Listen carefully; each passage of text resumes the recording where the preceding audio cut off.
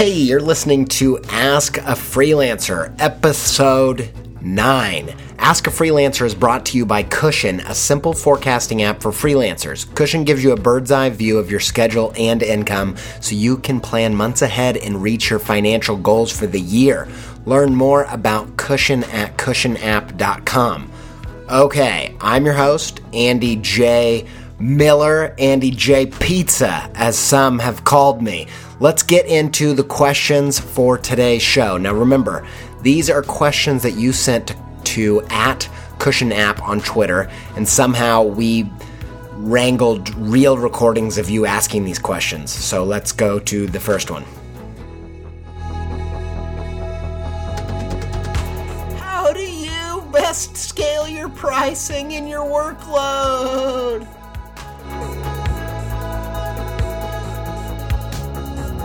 Okay, so this question is about essentially how do you master the crazy, wild ebbs and flows, the crazy waves of freelance? Because it really is feast or famine often. You have seasons where you go a month and there's no new clients, then you go a month where you have 15 new clients all at once and you have to turn down people, and it just becomes just very chaotic very easily. And as someone who has 3 children and a mortgage, I've had to learn how to master the ebbs and flow of freelance, including pricing, including workload, including all sorts of things. Now, let's use a egg farmer analogy. You know, back when I lived in Indiana, I had this deal with a local couple, and they would deliver us eggs every week if we just signed up to this ongoing agreement. So let's say that you are an egg farmer, and I think the pitfall that happens with most freelancers is that they price based on external expectations or imaginary, subjective external expectations instead of the internal viability of their business. Here's what I mean. So most of the time you see freelancers and they price their eggs not based on what they need to make to be a viable business, but based on what they think an egg is worth, right? And I think you're going to get into some trouble here. So if you price an egg based on what you think people will pay for it, what you think an egg is worth, you're not going to know how much you need to make in order to keep the doors open, in order to keep the farm. You're going to base it on what they're selling eggs at the supermarket for. But the problem with that is your egg is special. If someone's coming to you, they should be coming to you because you sell farm fresh, local, organic eggs, and that particular situation requires a particular price point. Instead of working out what you price your logo or your website or your illustration, instead of pricing it based on what you think a logo should cost, you need to reverse engineer it by the internal viability of your business. And you need to account for everything that needs to be accounted for. You need to account for the fact that you're going to have busy seasons and you have slow seasons. So when you look over the past of your business, you're going to see that some months, let's say the summer months are slower than the winter months. Just like an egg farmer, you're going to have to account for the fact that in the summer, there's a farmer's market and you get tons of unexpected sales. And in the winter, you have to sell them directly from your farm. And you need to price them so that your business can withstand the slow winter and the heavy, and that the heavy summer pays for the slow winter. And there's no shame in that. There's no shame in the fact that sometimes freelancing is super busy and sometimes it's not. You just need to be pricing accordingly. And you need to make sure the margins are there to accommodate for that, to accommodate for your insurance, to accommodate for your rent wherever you're working. You need to price based on the idea that you can remain viable as a business so that you can sell your particular value. Now, the other thing I think you need to do to account for the ebbs and flows of freelance is you need to do whatever you can to create some semblance of stability. The ebbs and flows, the crashing waves that come and go, they can be pretty much impossible to build a freelance business on alone. And so one of the ways that I've attacked this, other than pricing on viability as a business, the second thing that I did was I did anything to create this semblance of stability, whether that was teaching a class that you know is going to require, that's going to have regular income, or passive income products, or maybe it's having a company on retainer, or maybe it's trying to strike up reoccurring clients. Now, all of these things are going to help you create a more stable income that you can count on. Here's the trick, I think, and this is something that I think you need to accommodate for, is that this pricing system can be less about the viability of your business and more about the value of stability. And so for me, the person who had a deal with this couple who would deliver us eggs every Wednesday, we got cheaper eggs than what you would get at the farmer's market. And the reason is because they have incentive to have that stability. So we're not just trading our money, we're also trading the assurance that we're going to keep paying them week after week. And so one thing I would encourage you on is this idea that it's okay to trade some stability for money. Meaning it's okay if a client can come to you and say, hey, we can give you this work every single month. I think it's totally okay to trade them that deal, that assurance, for a little bit of a discount on your pricing, because that assurance is make or break in your freelance business. Personal brand or professional brand?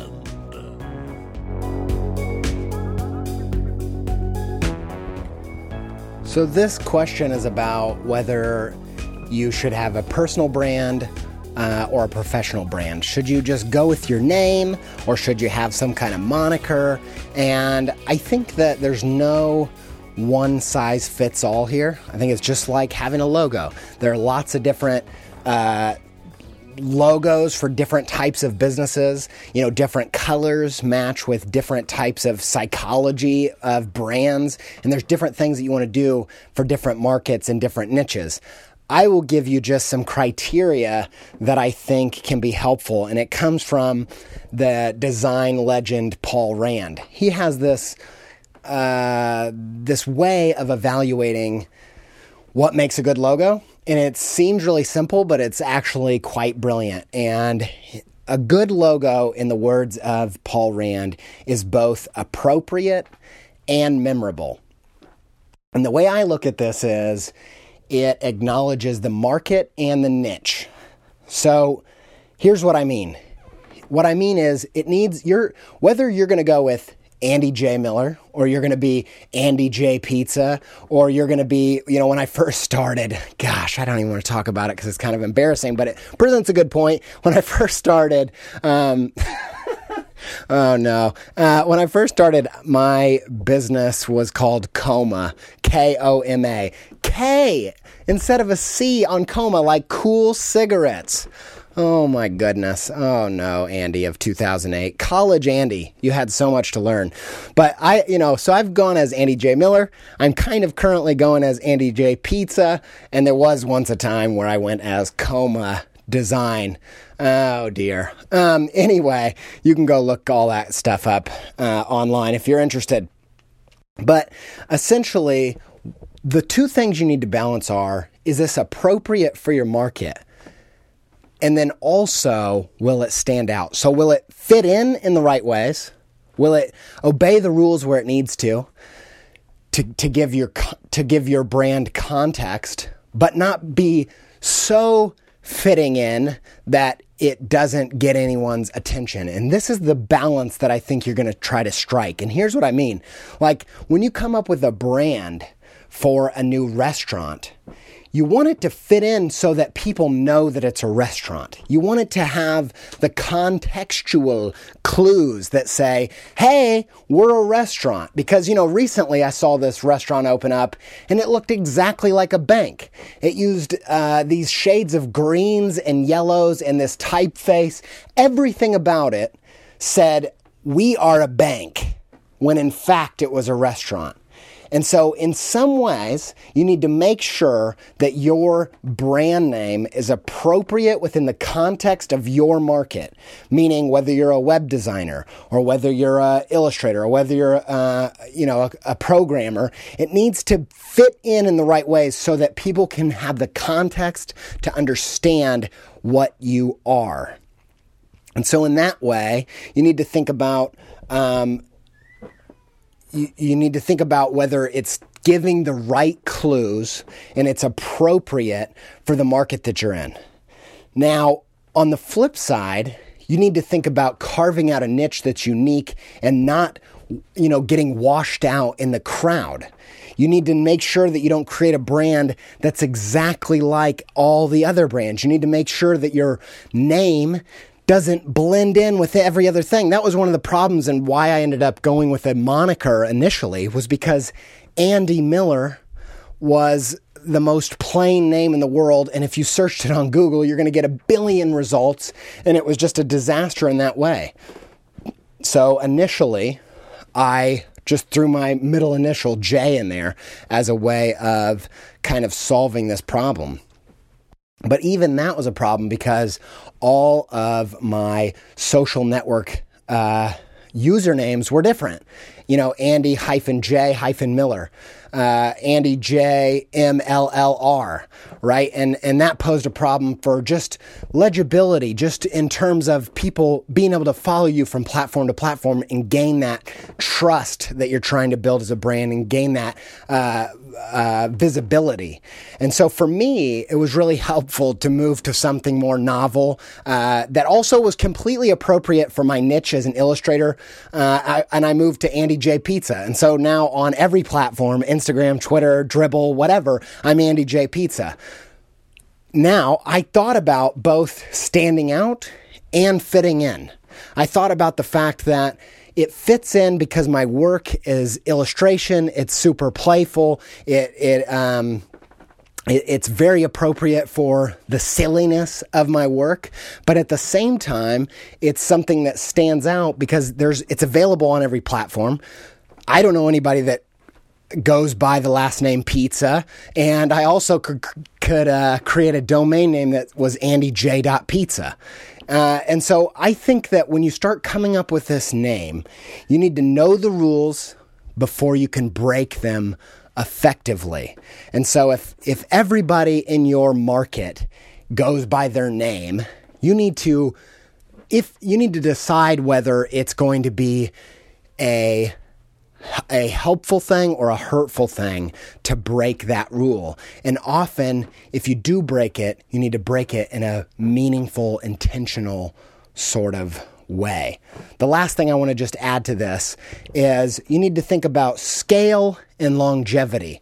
So in terms of scale, if you always plan to be a freelancer, a lone gunman, a solopreneur, if you will, then going with something that denotes a larger body of people, like a random moniker that has the word studio at the end, is kind of misleading, and it kind of is going to confuse your customers. Whereas if you plan on scaling, starting with your name as the business can actually inhibit the growth, because 10 years down the line, if you want to have 15 employees, but your company's called Andy J Miller and they email and they get Susan in accounting, that can pose some problems, because a lot of times if they're working with a brand that's a name, they're expecting to work with that person, and that becomes part of the value proposition, and that can be kind of difficult to navigate. So one of the other things you need to think about is scale.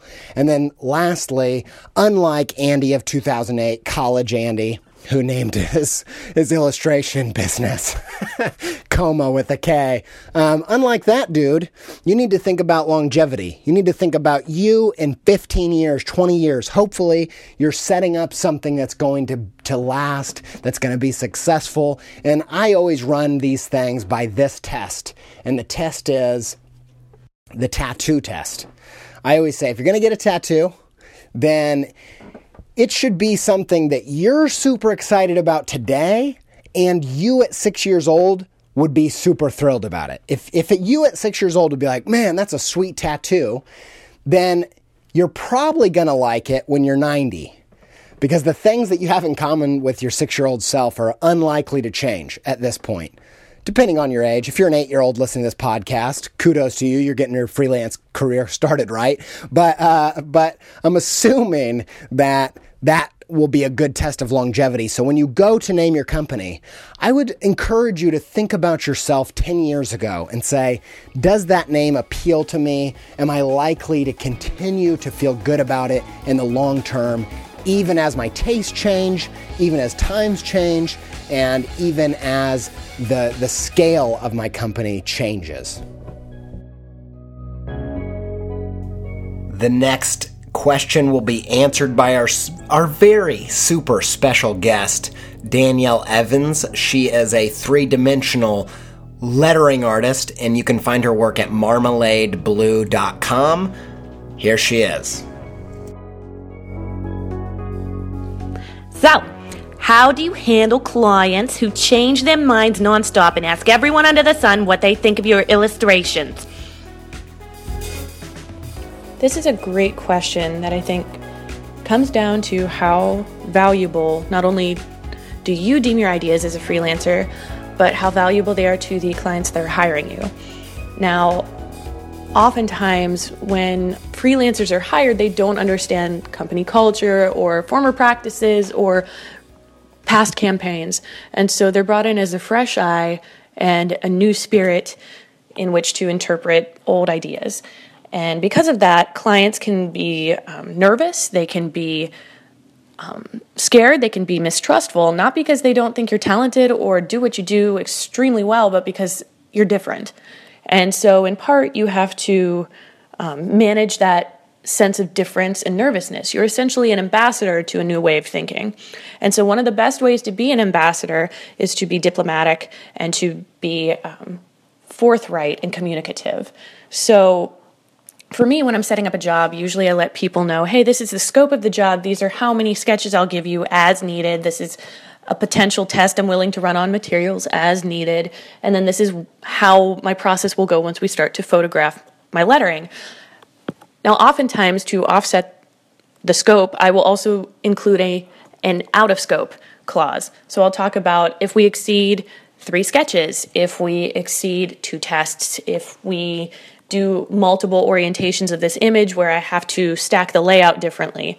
Usually those items will be accounted for by me, and I'll even throw in another little clause of, and whatever else along this line. If this changes, we need to go back and adjust this in writing. So that is usually me protecting myself against someone who can't make up their mind or maybe is designing by committee. So a lot of times with these larger clients that I'm working with, there will be multiple people on the phone. They'll have to run it through 3 different groups like marketing and accounting and whatnot. And so it feels like because you have all of these voices behind the client that they have more leverage than you. But in actuality, since they are reaching out to you for help, you also have power and leverage. And one of the ways I find to protect your ideas is to leverage the ability to increase the budget. So when people are changing their minds nonstop, obviously, or often, should I say, this is indicative of lacking direction. So what you can do is say, hey, I noticed we've gone through the available amount of sketches. I think at this point, we should consider increasing the budget to allow for more ideas or playing this out in a different manner, in which case you can do that. When I present those ideas to clients, when I say, hey, we're going to have to throw some more money behind this, I typically do a we inclusive statement. I won't say you need to pay me more. I won't say I need more money from you. I try to keep it very very much passive or inclusive in the way that I communicate, because I recognize this is a team and a partnership, and therefore there's no one really at fault for lacking vision or lacking direction. It's my job to help provide that to them, but also I'm not running the show. So I find that once you throw out the money card or the increase in budget card, a lot of the stupid questions or additional people's getting involved will subside. And especially if you make it into the sketch phase versus the production phase, oftentimes if the job then is nixed because people cannot make up their minds or agree on anything, you get to walk away with a portion of your money and your goal, which is huge. So making sure that you have all of that outlined for yourself is a big deal. And I know that a lot of people, again, see asking for an increase in budget as being weak, or it makes them feel like they're relinquishing their power or in a place of discomfort, when in actuality, by encouraging people to raise their budgets because we're not getting to the right place together, shows a point of like confidence and being like, look, I see you guys need more help than most people. Usually while I'm asking for this, I will also agree to kind of solve their problem. I'll go, do we need to explore some different numerical layouts? Do we need to tweak the lettering to become more indicative of a time or a setting? Like, do we need to look at different colors of produce or whatever it is we're using? And, I'm happy to tweak the sketches we've done a little bit more. I could probably work on these, maybe give you 2 more options, but past that, then we're going to have to start increasing or charging for more sketches. I try to find a way to like verbally compromise with them or tell them what I'm willing to do for them outside of increasing a budget. And I find that sort of negotiable behavior is acceptable to people who make decisions and write the checks and are maybe given the final word, because then it tells them how much they can actually ask from you. So the more you're willing to communicate, the better your agreement and essentially ambassadorship will become.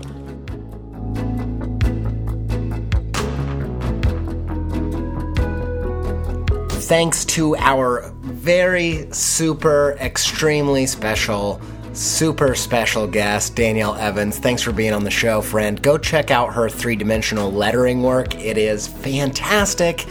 It's typography made out of food. It's so delicious and great. Go check it out at marmaladeblue.com. That concludes another episode of Ask a Freelancer. Don't forget to check out Cushion at cushionapp.com. I'm your host, Andy J. Pilsner Beer. You can find my illustration portfolio and my other podcast, Creative Pep Talk, at www.andyj.pizza. Thanks to Nate Utesh and his band Metavari for the tunes. You can listen to more at soundcloud.com/Metavari. Send us your freelance questions on Twitter at CushionApp, and it may just be answered in our next episode. Woo! Thanks, guys.